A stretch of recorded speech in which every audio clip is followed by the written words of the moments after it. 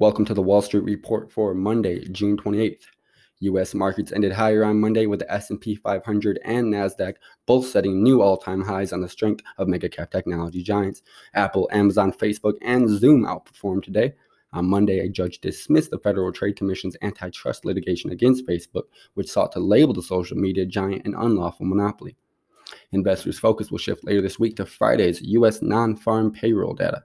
That information will indicate how steadily the economy is recovering from the pandemic and what this means for the outlook on inflation.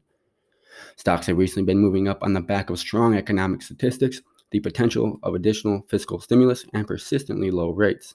The yield on the U.S. Treasury note was 1.482% at 4 p.m. Eastern Standard Time. The S&P 500 closed 0.23% higher. The Dow Jones closed 0.44% higher, and the NASDAQ closed 0.98% higher. AMC Entertainment, a so-called meme stock and a Reddit favorite, increased 10% following a solid weekend at the movies fueled by hot weather and the release of Fast and Furious 9. Intellia Therapeutics stock rose as much as 63% following the announcement of encouraging data from the company's ongoing phase 1 trial of a gene-editing CRISPR medication. That's a wrap for the Wall Street Report. I'm your host, Cody B. White.